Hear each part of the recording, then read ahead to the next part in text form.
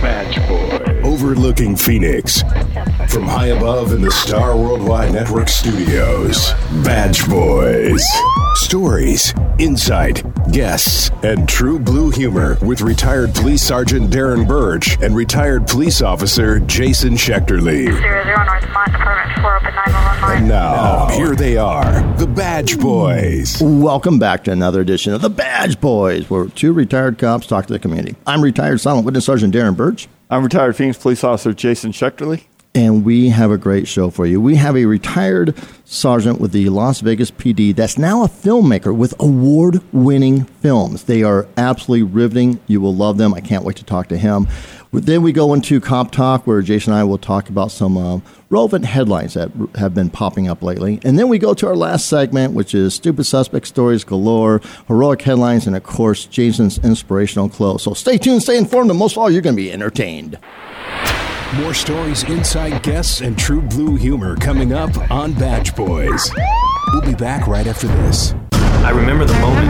I'll never forget that moment. As long as I live. As long as I live. Several of us were working to rescue a family. The house collapsed on top of the cellar door and trapped them. We had to use Humvees and heavy machinery to move massive trees and debris. We got them out. We helped a lot of people out. It felt good to know I could really make a difference. Because I'm a citizen soldier in the National Guard. Be there the moment your community needs you. Learn more at NationalGuard.com.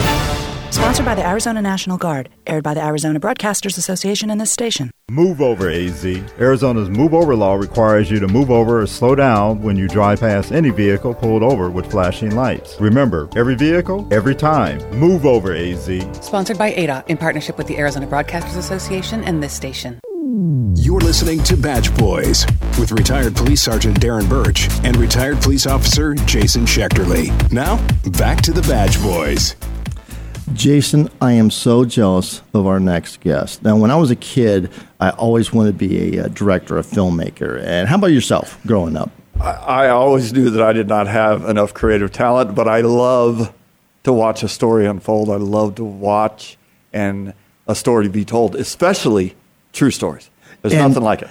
And our next guest is a retired cop. So he already has this great career with the Las Vegas Police Department. And now he is a filmmaker, not just any filmmaker, but this guy, Jason Harney, is an owner, producer, director, writer, film editor at Lightning Digital Entertainment out of Henderson, Nevada.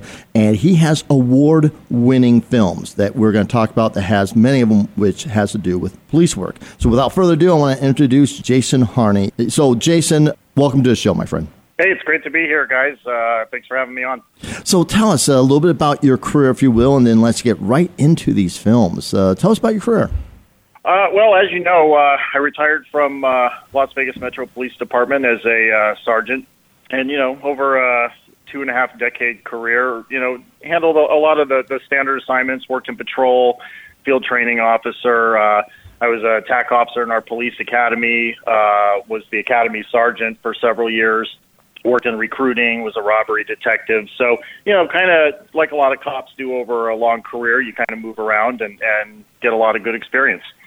And what propelled you to, upon retirement, reinvent yourself in such an incredible way? Was that something that you did a little bit in police work in terms of, public relations and films and so forth? Because, that is part of the some police departments. Sure. Well, a lot of people have interesting paths into the filmmaking world, and it's not always the traditional way of say going to film school as an example. Quentin Tarantino famously says that he didn't go to film school; he watched movies.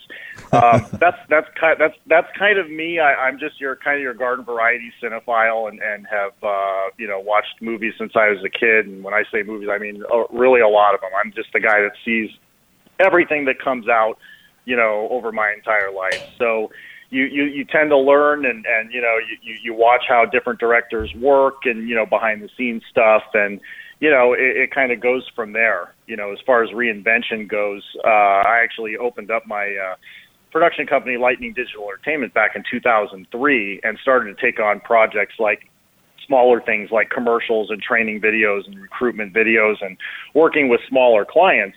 But the idea was when I retired, I could go into it full time already armed with the knowledge and the skills necessary to do larger feature-length projects that I'm doing now. And some of these films have to do with police work. The Wounded Blue, for example. Tell us about that. Well, you know what, Darren and Jason, that's kind of my thing. You know, I just like you guys, you really see what's put out to the general public in the mainstream by the media, by Hollywood when it comes to police work. And it's really not the true story most of the time. They don't cover the topics that are really important to, you know, the men and women in blue. And that's what I want to do. For whatever power I have to be able to make these films, I want them to, in a sort of way, give back to the cops whose stories are not told. You know, in other words, giving a voice to the voiceless is something we talk about with the Wounded Blue. I just think that a lot of the media networks don't cover the stories about injured and disabled cops until, you know, 10 officers had, you know, tragically killed themselves in NYPD. Nobody seemed to care about that before 2019. It's something we've been talking about for years, but, you know, to get the kind of coverage that's necessary to truly make a difference is very difficult. So, you know, the type of projects I like to take on are projects that are in some way going to help tell these stories that otherwise would not get told because, I don't know, perhaps they're just not sexy enough for the mainstream, or they don't, you know, include blood or guts or violence or the kind of things that, you know, a lot of people tend to gravitate to these days. I don't know what it is, but I do know there are stories out there that need to be told, and that's kind of the role I want to play. Hey, Jason, that's outstanding. It really hits home with me because I've always been both humbled and troubled with when I was injured in the line of duty, my story was heavily covered by local news, and it was covered in a beautiful fashion. My family and I, the Phoenix Police Department, we were all treated so well, but there were some catalysts. Like you mentioned, you know, sometimes people don't care or it has to happen over and over. The week before my accident, we lost a Phoenix firefighter named Brett Tarver. I was at his funeral 2 days before my accident. Then I almost died in a fire. Then fast forward, I have another child not long after the accident. I got to carry the Olympic torch. There were a lot of catalysts that kept my story in the news, and now it has propelled me to where I have a platform to do what I do, be a public speaker, try to make a difference. But you have it completely right. There are stories that need to be told, and I can't thank you enough for doing that. And my main point about asking you like this, what you hear now on the media or with politicians, it seems like there's a whole lot of boo-hooing about police officers and all the bad stuff. But then when you turn on the TV or movies, the most popular shows are about law enforcement or Rescue 911 or all this stuff. And the contrast almost makes me chuckle, like the hypocrisy is ridiculous to me. So I'd love to hear your thoughts on that. Well, you know, it is an interesting subject. I think that, you know, over the years, and you go back to the 1990s when Cops, the TV show Cops became popular. Now it's Live PD and some of the ones that you've talked about that are even on regular network television. You know, I don't really know the answer to that. I think that people have this idea as to what a police officer is, what it takes to be one, and who they really are. And that's based mostly on what they see on television or at the movies. But as we know, most of that's not true. And I think what people forget is cops are not superheroes. They're not superhuman.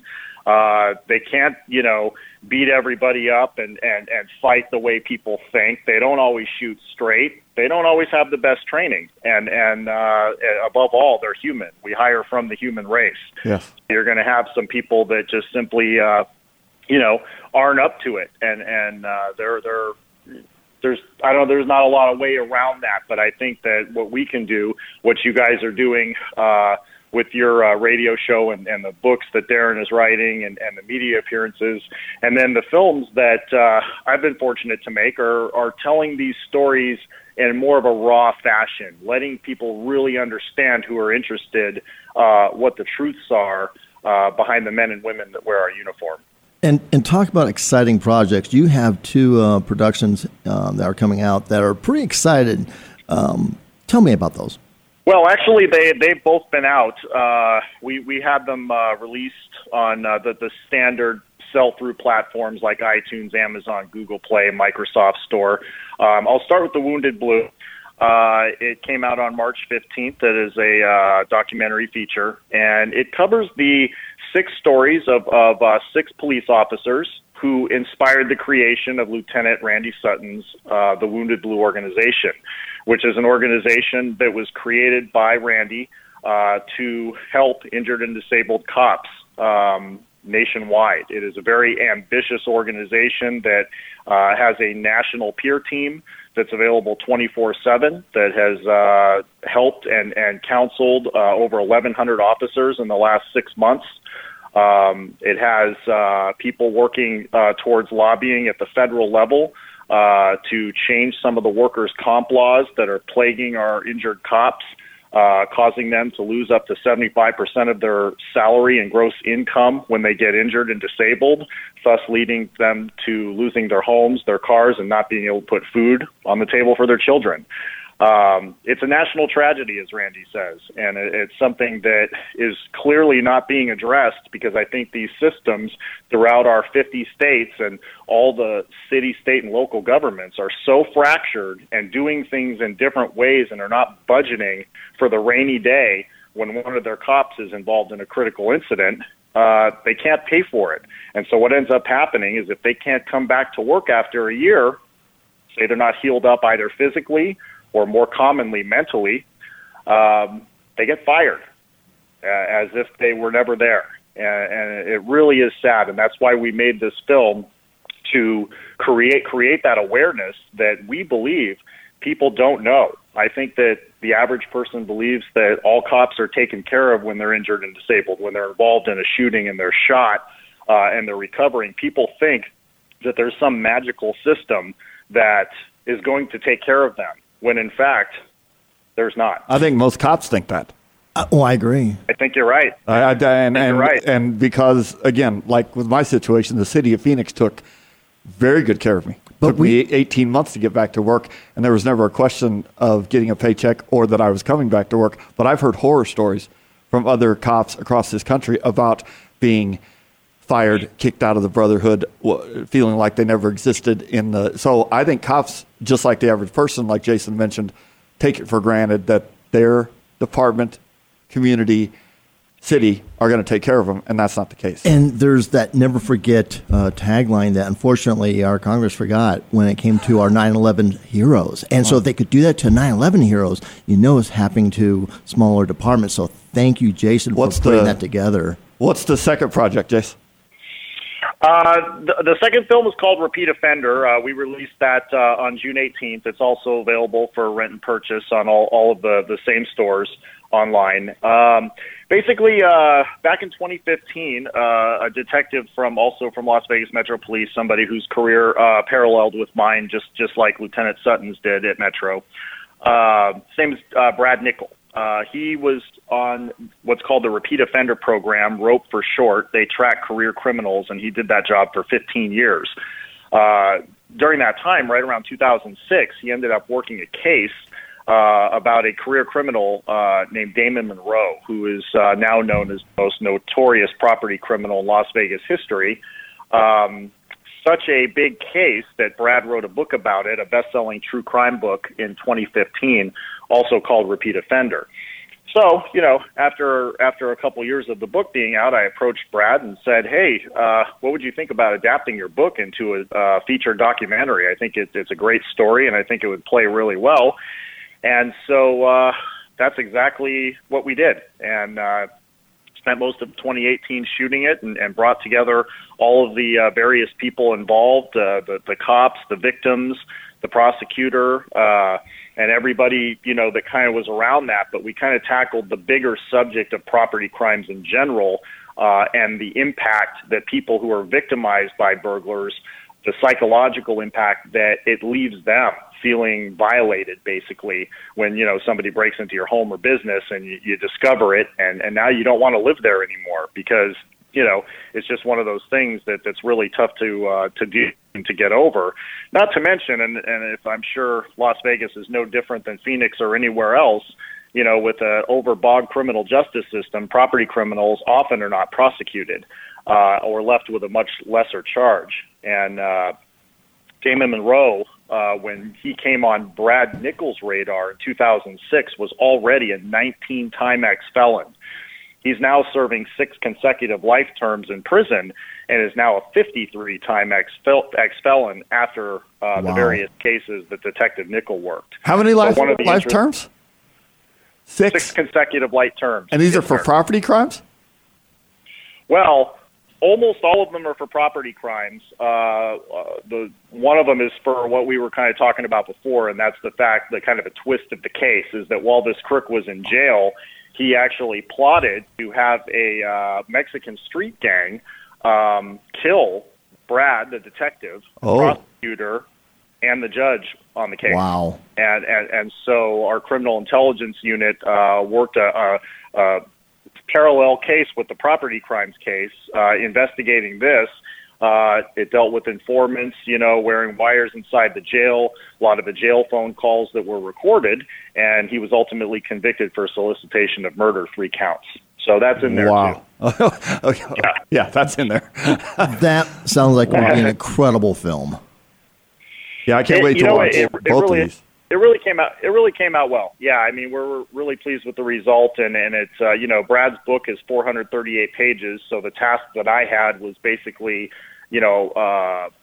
condensing, bringing that down to about an 80-minute film. But yeah, we filmed about 8 different reenactments and have interviews with everybody involved, including the detectives from the criminal intelligence unit that worked the murder for hire case, and all the courtroom footage. So it kind of plays like, along the lines of like Netflix is Making a Murder or HBO's The Jinx. It's a true crime thriller and a story, again, not a single bullet was fired, not a drop of blood was shed during the case. And yet when you really hear the impact that, this guy had over a long period of time on the victims, when they did the search warrant on his home, the estimated recovery in stolen property that day alone was between $2 and $3 million. Yeah, he was prolific. Wow. Yeah, he was as prolific, I believe, as Las Vegas has ever seen in our history. Wow. Now, I think that's saying something. Hearing this story, and I've told Jason this a million times, but every cop out there has a story. If there's some cops listening and they think, hey, I really want to get my story told because it's that type of story. It's riveting. It's the stuff that Hollywood doesn't care about because it doesn't, shed a bad light on police. It sheds, the positive that we do, the impact that we do, the help that we do. How do they get a hold of you to talk to you about a production?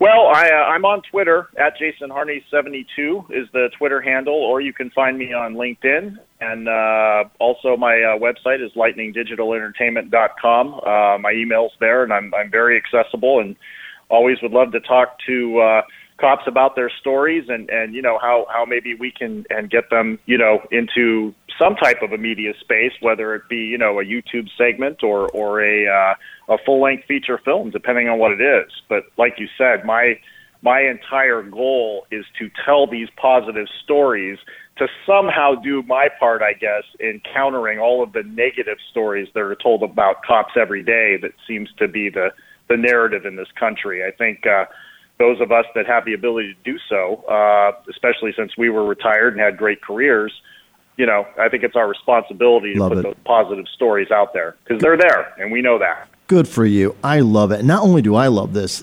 these films are well received. You received quite a few accolades. Can you talk about that? We have The Wounded Blue. It played on the big screen at the Silver State Film Festival at the beginning of September, and the film was awarded the Best Editing for Feature Film. And it's won the Award of Merit from the Impact Doc Awards, Bronze Award from the Spotlight Doc Awards, won a Bronze Telly Award, and Repeat Offender basically won all the same awards and was put in all of the same competitions. So, yeah, both have done really well, but it's really It's not the accolades that I'm looking for. It's the reaction to the films. You know, I mean, with Brad's, did we tell the story not only to do the book justice, but to show what happens when, you know, the hard work of a cop brings a really bad criminal to justice, you know, because with property crimes and the way they're prosecuted, Brad could have just easily, you know, done the minimum. You know, the original charge when the guy was pulled over that kind of started the case would have been dropped down to like an attempt petty larceny, and he would have been out of jail that day, like we know, okay? But that's not what Brad did. He was relentless, dedicated, saw a career criminal that needed to be put behind bars so he would stop terrorizing our community, and he put forth an effort that took years to get it done, and he got it done, you know? And with Lieutenant Sutton, he creates an organization. After he retired in 2010, he had thousands of officers flooding his Facebook regularly, telling him these stories because, you know, he's a notable law enforcement personality, known nationwide like you guys are. And you know, he wanted to do something about it. So he creates this organization. And where do I come in? To make a film about the stories that inspired that organization. So that's really, it's not the awards. I'm looking just for the reaction to say, look, these films will make a difference in showing the positive things that cops do every single day, but also show, you know, the true effect that being injured and disabled in the line of duty can have on an officer and their families with the epidemic of PTSD and police suicide that we're dealing with nationwide right now. Jason, that is seriously so outstanding. It's fun to see how our worlds can spin around and we are helping each other. I am definitely going to get in touch with Lieutenant Sutton and get involved with this Wounded Blue thing. That is just absolutely amazing. So with the limited time that we have left, I want to do something new, and you are going to be the first guest to do this, if you don't mind. I'm going to do a quick lightning round of questions with you, just 3 that have to do with you, and we, like you, always keep things positive. So the first thing that comes to mind, if you would, give me an answer. You okay with that? Absolutely. All right, you've watched every film there is your whole life. Favorite film ever? My favorite film is James Cameron's Aliens, 1986. Favorite thing about Vegas? I love the Strip. It's one of those things that a lot of us who live here avoid. But to me, there's a reason why 40 million people come here every year to visit, and that's where it's at, right on Las Vegas Boulevard. A lot of cool things to see and do. I will be in Henderson this weekend with my recently turned 17-year-old son in a baseball tournament, and I'm definitely going to take him down to the Strip. All right, final question. Favorite thing about police work? The camaraderie. The people you work with, the relationships that you have. You know, if there's one thing about retirement, you know, sometimes you feel like you've done the job, you've done your service, and it's time to leave it to the younger people. But at the same time, you do miss going to work every day and being around guys that, you know, you go to war with. Amen. That is... we always talk about we don't miss the circus, but we do miss the clowns. That's beautiful. Well, I will be in your great city this weekend. I promise you I will leave it better than I found it, and I appreciate your time very much. That was a great segment, and I can't wait to watch. Love that I learned about you. I will get in touch with Lieutenant Sutton and see if I can be a part of your guys' world. This has been awesome, Jason. Thank you so much. Thanks again for having me, you guys. All right, take care. Take care. And we'll be right back with Cop Talk. More stories, inside guests, and true blue humor coming up on Badge Boys. We'll be back right after this. I remember the moment. I'll never forget that moment. As long as I live. As long as I live. Several of us were working to rescue a family. The house collapsed on top of the cellar door and trapped them. We had to use Humvees and heavy machinery to move massive trees and debris. We got them out. We helped a lot of people out. It felt good to know I could really make a difference. Because I'm a citizen soldier in the National Guard. Be there the moment your community needs you. Learn more at NationalGuard.com. Sponsored by the Arizona National Guard. Aired by the Arizona Broadcasters Association and this station. Move over, AZ. Arizona's move over law requires you to move over or slow down when you drive past any vehicle pulled over with flashing lights. Remember, every vehicle, every time. Move over, AZ. Sponsored by ADA in partnership with the Arizona Broadcasters Association and this station. You're listening to Badge Boys with retired Police Sergeant Darren Birch and retired Police Officer Jason Schechterly. Now, back to the Badge Boys. Welcome back to Bad Boys, everybody. Darren, thank you very much for getting Jason on. I'm excited to learn about him. That was a great segment about filmmaking. I hope everybody will go and check out Repeat Offender and Wounded Blue. That Wounded Blue especially, that obviously hits near and dear to my heart. I can't wait to learn more about it. So, as always, you knocked it out of the park with guests and bettering my world. So, Cop Talk this week, Darren and I were discussing what to talk about and talk about something very sensitive, which is sexual assault. And I think it's a good thing to talk about all the time because it is such a hideous, ongoing part of our lives and our society. A lot of us have been through situations. We all definitely know somebody. I'm sitting 4 feet away from somebody who has been the victim several times.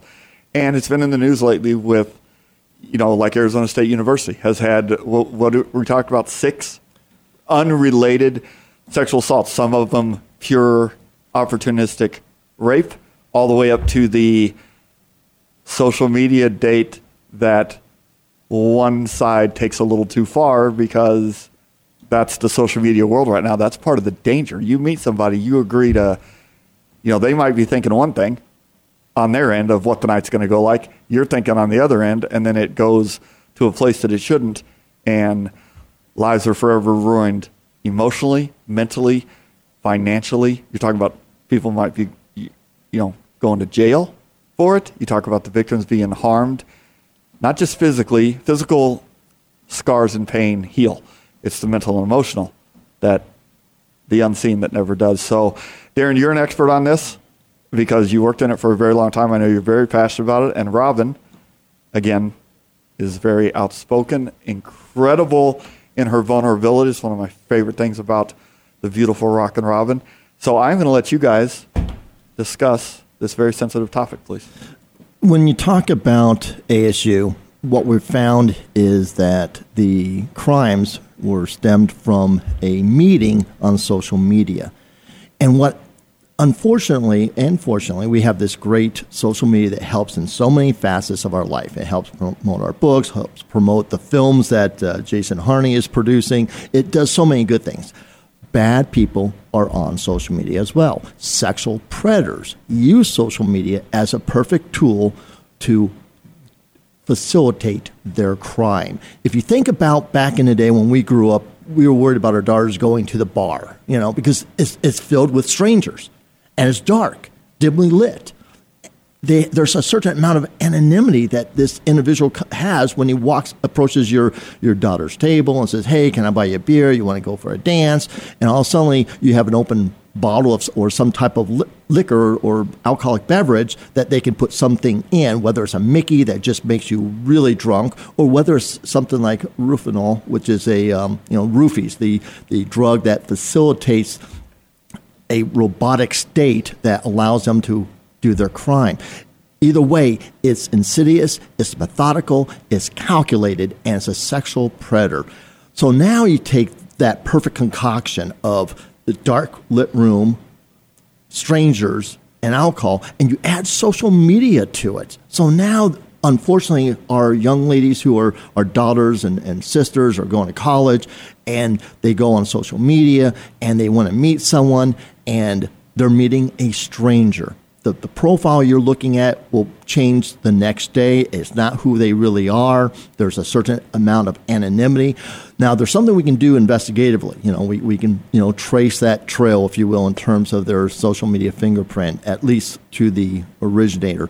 But it's really a calling cry for you men out there, you fathers, you husbands, you wives, you mothers, to kind of educate your child when they're going to college, to let them know bad things do happen. You could be the perfect person, and you want to find, that right person in your life. You go to social media, and you can meet the most wrong person of your life that will change, sadly, indelible changes in your life. That trespass, that hurt, that pain, that I think is a perfect segue for Rockin' Robin to address. Well, my biggest thing is the first time I was a victim of sexual assault, I was only 16. And the thing they never tell you is don't accept a drink from anybody. Thank you. I was at a Christmas party with some friends at their apartment, and one of their neighbors was there. And what I didn't know at the time was this particular man who gave me this open solo cup of beer. He was actually a friend of my brother's in high school. Many times they are. And I didn't know this until after the incident happened, but I probably took a couple of sips out of it, and I don't remember anything, but I woke up in an apartment tied down to a weight bench and something stuffed in my mouth, which later came to be woman's underwear, not mine, but apparently he had a whole drawer full of underwear. And when I looked off to the corner, I saw the wood leg up against the wall because he actually had a prosthetic leg, and he didn't have a leg on the one side from the knee below. And I saw that, and I was in a daze, and there was this big guy on top of me. And he pushed, he was just doing whatever. And I'm grateful that whatever he put in that drink knocked me out enough to not really see the whole thing and feel the whole thing happening. But when I came to, I pushed him off of me. And I don't know how I got out of there, but I grabbed all my clothes and I ran. And his mother and grandmother were in the front room of the apartment. And I actually turned to them and said, he just effing raped me. Why didn't you guys do anything? And they didn't say nothing. And I stumbled down the stairs, was cut and bleeding from the stairs, and I ran out in the parking lot screaming. And I remember my friends grabbing a blanket and putting it around me. And then I don't even know how I got home. And the biggest thing is I tell everybody, do not accept a drink from anyone. If it's from the bartender, yes. And don't ever leave your drink sitting anywhere because you don't know what they're going to do. And for me to have that experience at 16, that was one of the scariest things I ever had to live through. And sadly, many times it is someone that you know. In fact, I will say 95% of child crimes, the offender is someone known to the family. Yes. Yeah. And these are sexual predators that prey upon that vulnerable aspect of 16, prey upon the vulnerable aspect of young college students, experiencing life for really on their own for the first time. And sometimes they make, I hate to use the word bad choices, but not choices with life experiences you wouldn't do. Reaching out on social media to a stranger thinking it's okay to meet at a private location. These are things that we need to teach our children. We're so programmed, though, from a young really from the time you're born, you just want, it's natural and inherent in you to see the good in other people. If somebody offers you a drink at a Christmas party, your first thought is not going to be, I shouldn't take this because they might sexually assault me. That we are just not programmed like that. So no matter, I completely agree with the education. I have a daughter who thankfully is made it through college. She's happily married and everything, but I went through those fears like you talked about of her going to bars and stuff. But again, we're just not as human beings. And how sad, you don't want to be that way. I don't want to think the worst in a stranger that I meet. But we would like it to be a stranger. In fact, when we were coming on an apartment, it was all about stranger danger. We'd always teach those sort of things and tell people about the stranger danger. That's how we grew up. And now we need to tell people it's the behavior. Good touch, bad touch. If someone touches you in a certain way that makes you feel uncomfortable, you need to say something because unfortunately it's from people that the victim trusts. So not only are they being offended physically and emotionally, but that trust, now they have trust issues. And it's such a sad, horrible crime that just keeps repeating itself. And there's so many aspects of this. Right now we're talking about small aspects. Thousands of aspects. Yeah, it really to is. This. It really is. There's a Hollywood aspect where people use their power and influence and intimidate. It happens at the workplace. It happens, unfortunately, with wives, where wives are being victimized by their husbands or significant others. When I came on a department in 86, you could not arrest a husband for sexually assaulting his wife. It was not a crime. It was actually a defense. It was a defense in the rape code, except a husband and wife. Really?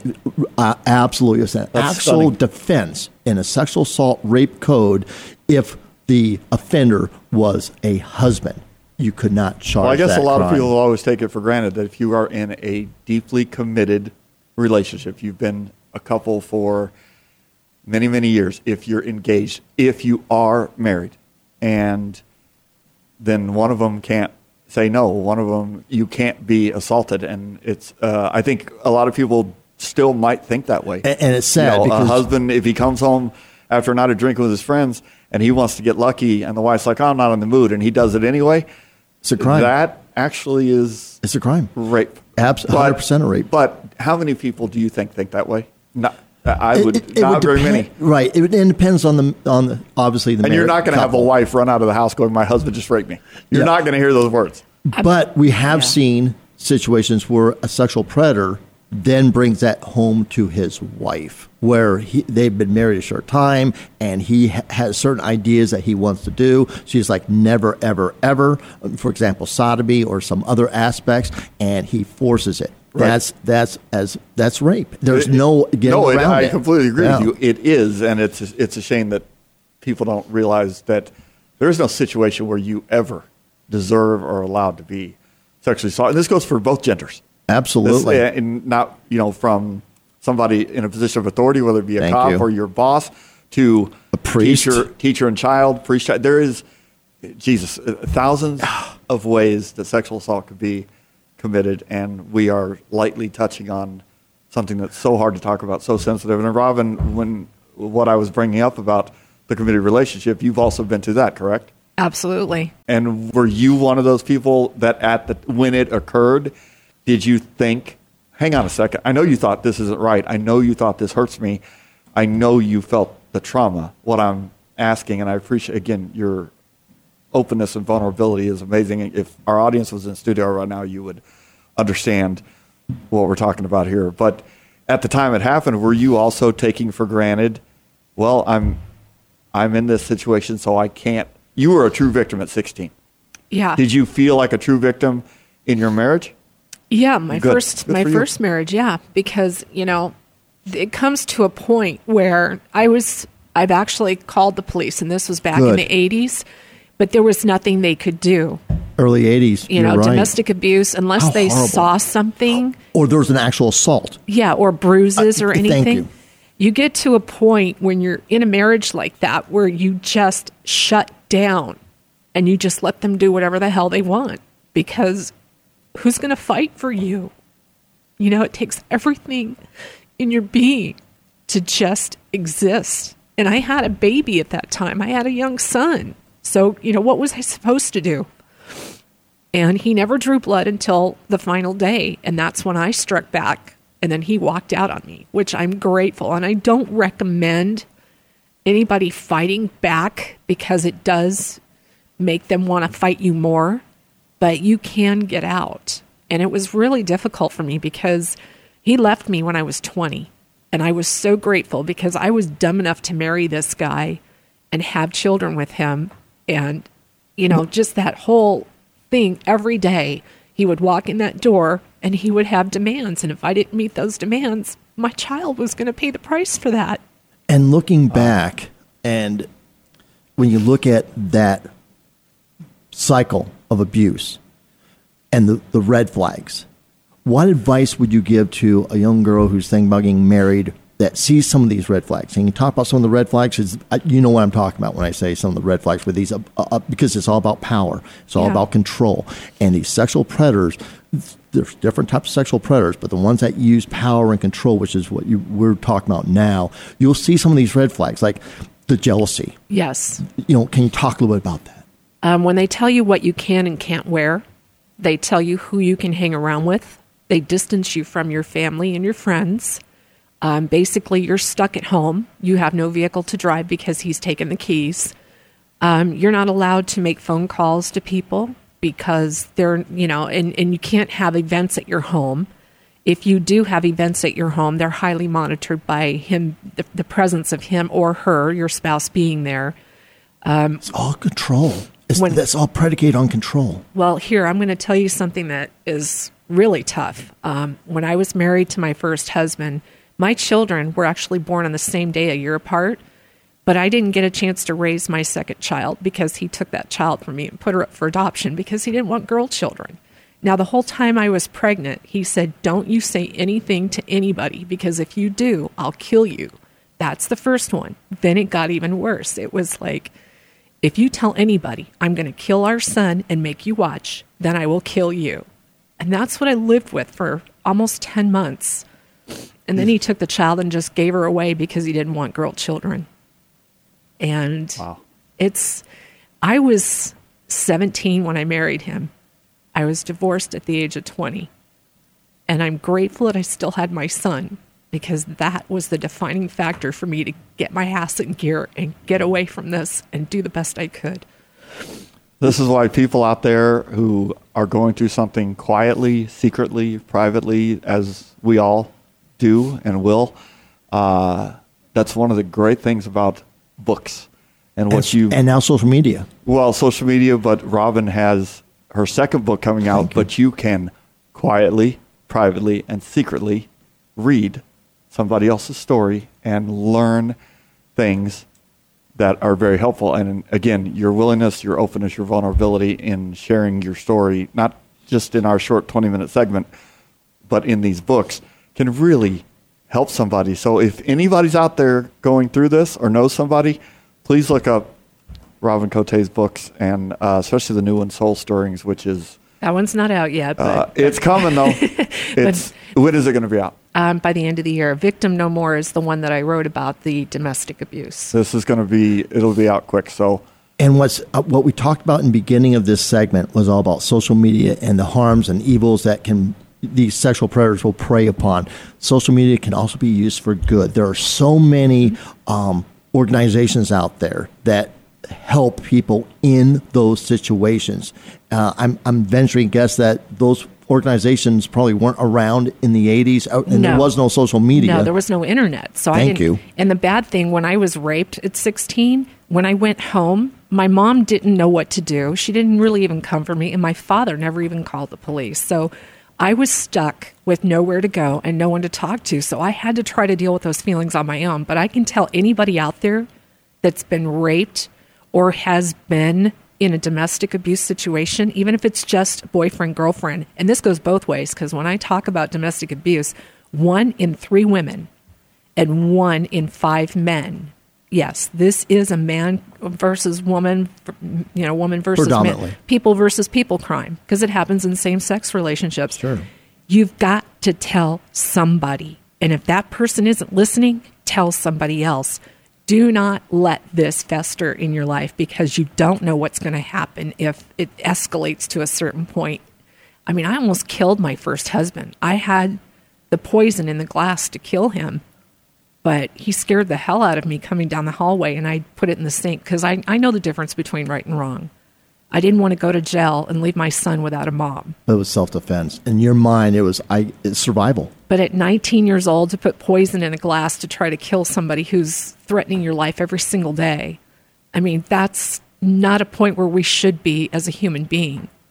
And we think about that stat, 1 in 3. Those are the ones reported. Yes. I talk about you can't tabulate an unknown. Right. So there's... and those are 1 of 3, and like yourself, sadly, the 1 in 3, that one, multiple times. Yeah. So it's a bigger problem than we're truly aware of. And very heavy subject. And there's help out there. Should always be talked about. And I tell everybody, you can reach out to me. I don't mind. And every state, and I know this is going across the entire nation, every state, every city, every township has organizations. Go on social media, look up help sexual abuse, sexual assault, and you will find the organization that will help you. All right, ladies and gentlemen, thank you. I know that was a heavy subject. I hope it helped somebody out there. I hope somebody learned a few things, or it will provoke you to be proactive instead of reactive, and help somebody, help yourselves. We will be right back. More stories, inside guests, and true blue humor coming up on Badge Boys. We'll be back right after this. Move over, AZ. Arizona's move over law requires you to move over or slow down when you drive past any vehicle pulled over with flashing lights. Remember, every vehicle, every time. Move over, AZ. Sponsored by ADA in partnership with the Arizona Broadcasters Association and this station. I'll never forget that moment. As long as I live. As long as I live. My first call ever as a member of the National Guard. When we got to the armory, they briefed us on the wildfires. They were getting dangerously close to homes. Helicopters were going out to drop water on the fires. Guys in the unit were preparing for firefighting with local fire crews. At that moment, I got my first taste of just how important the Guard is to my community. See how the Guard can be an important part of your life at NationalGuard.com. Sponsored by the Arizona National Guard. Aired by the Arizona Broadcasters Association and this station. You're listening to Badge Boys with retired Police Sergeant Darren Birch and retired Police Officer Jason Schechterly. Now, back to the Badge Boys. I cannot thank our Rockin' Robin enough for sharing, as Jason said, beautifully candid, powerful. Just so sad. And sadly, there's very few women in my life that doesn't have some kind of story, and that's just tragic. And we need to do something as a community. As sad and as powerful, we are now going to go on a much lighter note. We're going to go into a strictly positive note because Jason has a beautiful, heroic headline to share. Do you not, my friend? I do, and I love this story. It comes from Milwaukee, Wisconsin, and the headline is, a Milwaukee police officer pulled a woman over because her children were not in car seats, which, yes, that is very dangerous. Good for him for recognizing it, and we could discuss a lot of reasons that maybe she needed a ticket or go to jail or all this other stuff. However, and you might remember this, one of the biggest things that stuck out to me when I was in the police academy is you learn not everybody needs a ticket, not everybody needs to go to jail. And one of my favorite things about law enforcement is you, in certain situations, you have discretion. So you know what this officer did? I can't wait to hear. He did not write her a ticket. And the very next day, he showed up at her house with 2 brand new car seats that he purchased himself from Walmart, gave them to her. Her children are safe. She learned a great lesson, not only about safety, she learned a lesson about life. He made her life better. He made himself better. And these are stories you don't hear ever on the news because media wants to say police are monsters and they only highlight the bad stuff. This kind of stuff happens every day, all the time. I'll share another story next week about some officers here in Oro Valley that did an amazing thing. But to see a woman driving her kids around with no car seats and then to purchase those car seats, that officer is an incredible hero. And just way to go, Milwaukee. I love it because giving a ticket, educating people. But if you have an individual that it's not about education, they understand. It's about sometimes they just they fall don't through the have cracks. a choice. They need resources. They don't have a choice. You. Good for that officer, and it represents us all very well. So thank you for that. And now, Darren, I will take off my headset and let you do your stupid suspect stories that always scare me. Yes, Jason, I have absolutely a story that will, let's just say it will take you to the bowels of humanity. The first one, and again, it's all about themes. I love having themes, so I'm not going to give this theme away until after this first story. The first one is actually in my book, Twisted But True, and I love this story. I respond to a call by myself because it's just a woman throwing mud at cars, right? I can handle that. I can handle that. So it's a bad area. I will say that. It's lots of prostitutes and pimps and drug dealing going on. It's a bad area. And this woman is throwing mud at cars. So I get there, and sure enough, there she is throwing stuff at cars and screaming and yelling at these cars. She's taken exception to these cars. Why? I don't know. It's probably mental health issues. So as I'm walking up to her, I realize that's not poop she's pitching. That is absolutely feces. She is throwing her own feces at these cars. What? Yes, she's a poop pitcher, and she's throwing shit everywhere. And I don't want to arrest her. So I'm thinking, I have to stop her. But right now, there's nobody around. The call came in anonymous, so I'm just kind of waiting, see if I can talk her over to the side, calm her down. And next thing I know, she's now taking her fist, her shit-covered fist, and she's pounding the windows, and now I know she's going to break a window, she's going to cut herself. I have to stop her. Now I'm stopping her to protect herself. There are no victims here. There really isn't, other than whoever's car this is that has poop on it. So I have to go now to grab her, and of course, the fight is on. She's fighting me. She has poop in her hair. She has poop everywhere. Now, of course, that poop is on me. Ew. Yeah, it was gross. So at the end of it, I'm now covered in her poop and her feces. I have her in handcuffs. And now that group that I wasn't really worried about, the drug dealers and the pimps and all that, they are now surrounding me. Ooh. They are now surrounding me.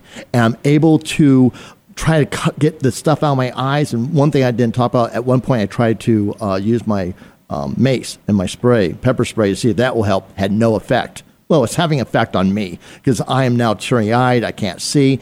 And a little boy out of nowhere comes over and says, "Can I help you?" and turns a water hose on and helps me wash off. Oh, that's cool. So I can see this crowd that's gathering. I could also hear the sirens in the background. Somebody called on their phone, because this is before cell phones, went to their house, their apartment, called and said there's an officer being surrounded by a bunch of bad people. And so there's people in the community. So it's almost, if you will, a inspirational, They rescued you. They did. But that gives me to the theme that I want to talk about with these two stories. The first one is a Florida man. Yes, Florida again. A Florida man chases people around Walmart with fresh turd from a toilet. Yes, you heard right. Bystanders of a local Walmart in southern Florida. God, what is it with Florida? Said a man raided the bathroom for poop. A lady said that she was in the bathroom when her daughter sees this distraught-looking man busting into the stall next to them, screaming something that they couldn't understand. Before she knew it, he had a fresh turd in hand and proceeded to wave it around like a wand. Ew. The Florida man continued his escapade with his new fresh found friend, his bathroom buddy, and then starts chasing innocent shoppers around with this turd.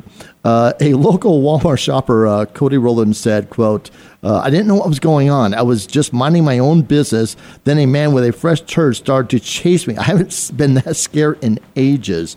After chasing several individuals, the man started to kiss the turd. You heard me. He started kissing the turd. And that same individual, Cody, said that he was kissing the turd like it was a Snickers bar. It was the weirdest thing I've ever seen. By the way, the poop breath individual was arrested for disturbing the peace. So, there's no inspirational close on that one. That's just disgusting. And now the next poop story, because again, it's a theme. And it's another theme, Florida. A Florida man is arrested for launching diapers from a catapult at moving cars.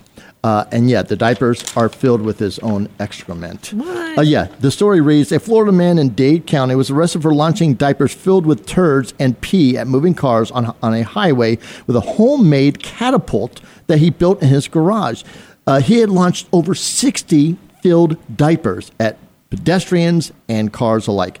One individual, I was driving when all of a sudden a diaper exploded over my windshield. The diaper hit my windshield so hard I almost crashed the car. He went on to say that he had to pull over. This individual spent the last 30 days filling the diapers himself, again, his own excrement. Once he had enough diapers for his plan, he then went out with his homemade catapult to an overpass and began launching diapers. In total, the man launched 63 diapers at moving cars. He was arrested for endangering the public and assault. Something seriously could have occurred. So good thing for the police.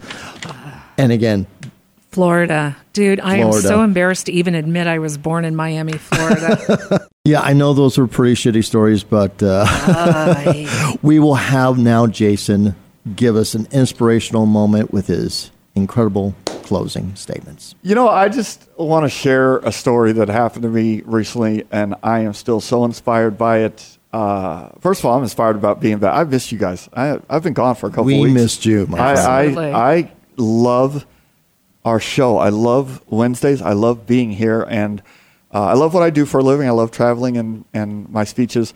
But I missed you guys. I'm glad to be back. But on one of these trips that I missed you guys at, I was in Orlando, and I was doing a speech for a large veterans group that helps veterans get into homes and mortgages, and it's just a great organization. So I'm in there doing this speech, and you will be shocked at how small this world can be. And it is incredibly inspirational. When I was a 21-year-old, no name, nothing in the Air Force, I was stationed at Eglin Air Force Base, got deployed to Guantanamo Bay, Cuba for the 1994 Haitian refugee crisis. Again, there's a lot of us. We're all just faces in the same uniform. We're a number. But when you're young, who do you remember the most? Probably your strongest leader, probably your highest ranking person. Well, Guantanamo Bay at the time is a pretty tough place to be. And I was there for 6 months. Had a 3-hour notice when I was going. Had a 1-day notice when we finally found out we were going home. Well, the person Hurry up and wait. The person who came in and said, "You're done and you're leaving tomorrow," was our awesome leader, and he was a captain in the Air Force who graduated from the Citadel. Wow! Never forgot this guy and talked about him many times over the years. Just made a great impression on me he's an imposing figure. Probably, I'm 6'3". He's easily 6'6".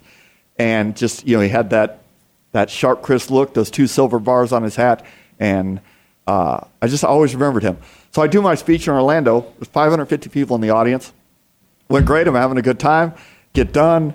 Off the stage, drink in hand. I'm talking to some people. And 25 years since I was in Cuba, guess who walks up to me? That captain. Wow. Captain Chuck Walden walks up. And of course, he doesn't remember me from back then. But he says, "I was at Gitmo the same time you were, and I was in charge of the Air Force." And right away, the memories came back. I got tears in my eyes, and I'm like, you went to the Citadel, Chuck Walden. And he said, "Yes, sir." And now we're friends on all the social media accounts. And seeing how small the world is, sometimes my heart has been full ever since I got back. Love that story. It is incredible. He lives in Atlanta. He's an outstanding... He must have been touched by the fact that you remembered him. He made a huge... I was 21, and I was in a scary place with... I didn't have anybody. My family's in Arizona. It was tough, and he was just one of the... You know how the leaders in the military, you look to those guys, and they are leaders and officers Truly for leaders. A reason. There's a reason they got that rank and title. And, I never forgot him. So, shout out to Captain Chuck Walden. Thank you for what you did in 1994, and thank you very much what you did for me in 2019. And thank you to all of our military, first responders, inspired every day. Awesome. God bless everybody. And I will, again, be back next week. I can't wait. Love you guys. Badge Boys. Thanks for listening to Badge Boys. Stories, insights, guests, and true blue humor with retired Police Sergeant Darren Birch and retired Police Officer Jason Schechterly. Badge Boys, heard weekly and worldwide on Star Worldwide Networks and all mobile devices. Badge Boys.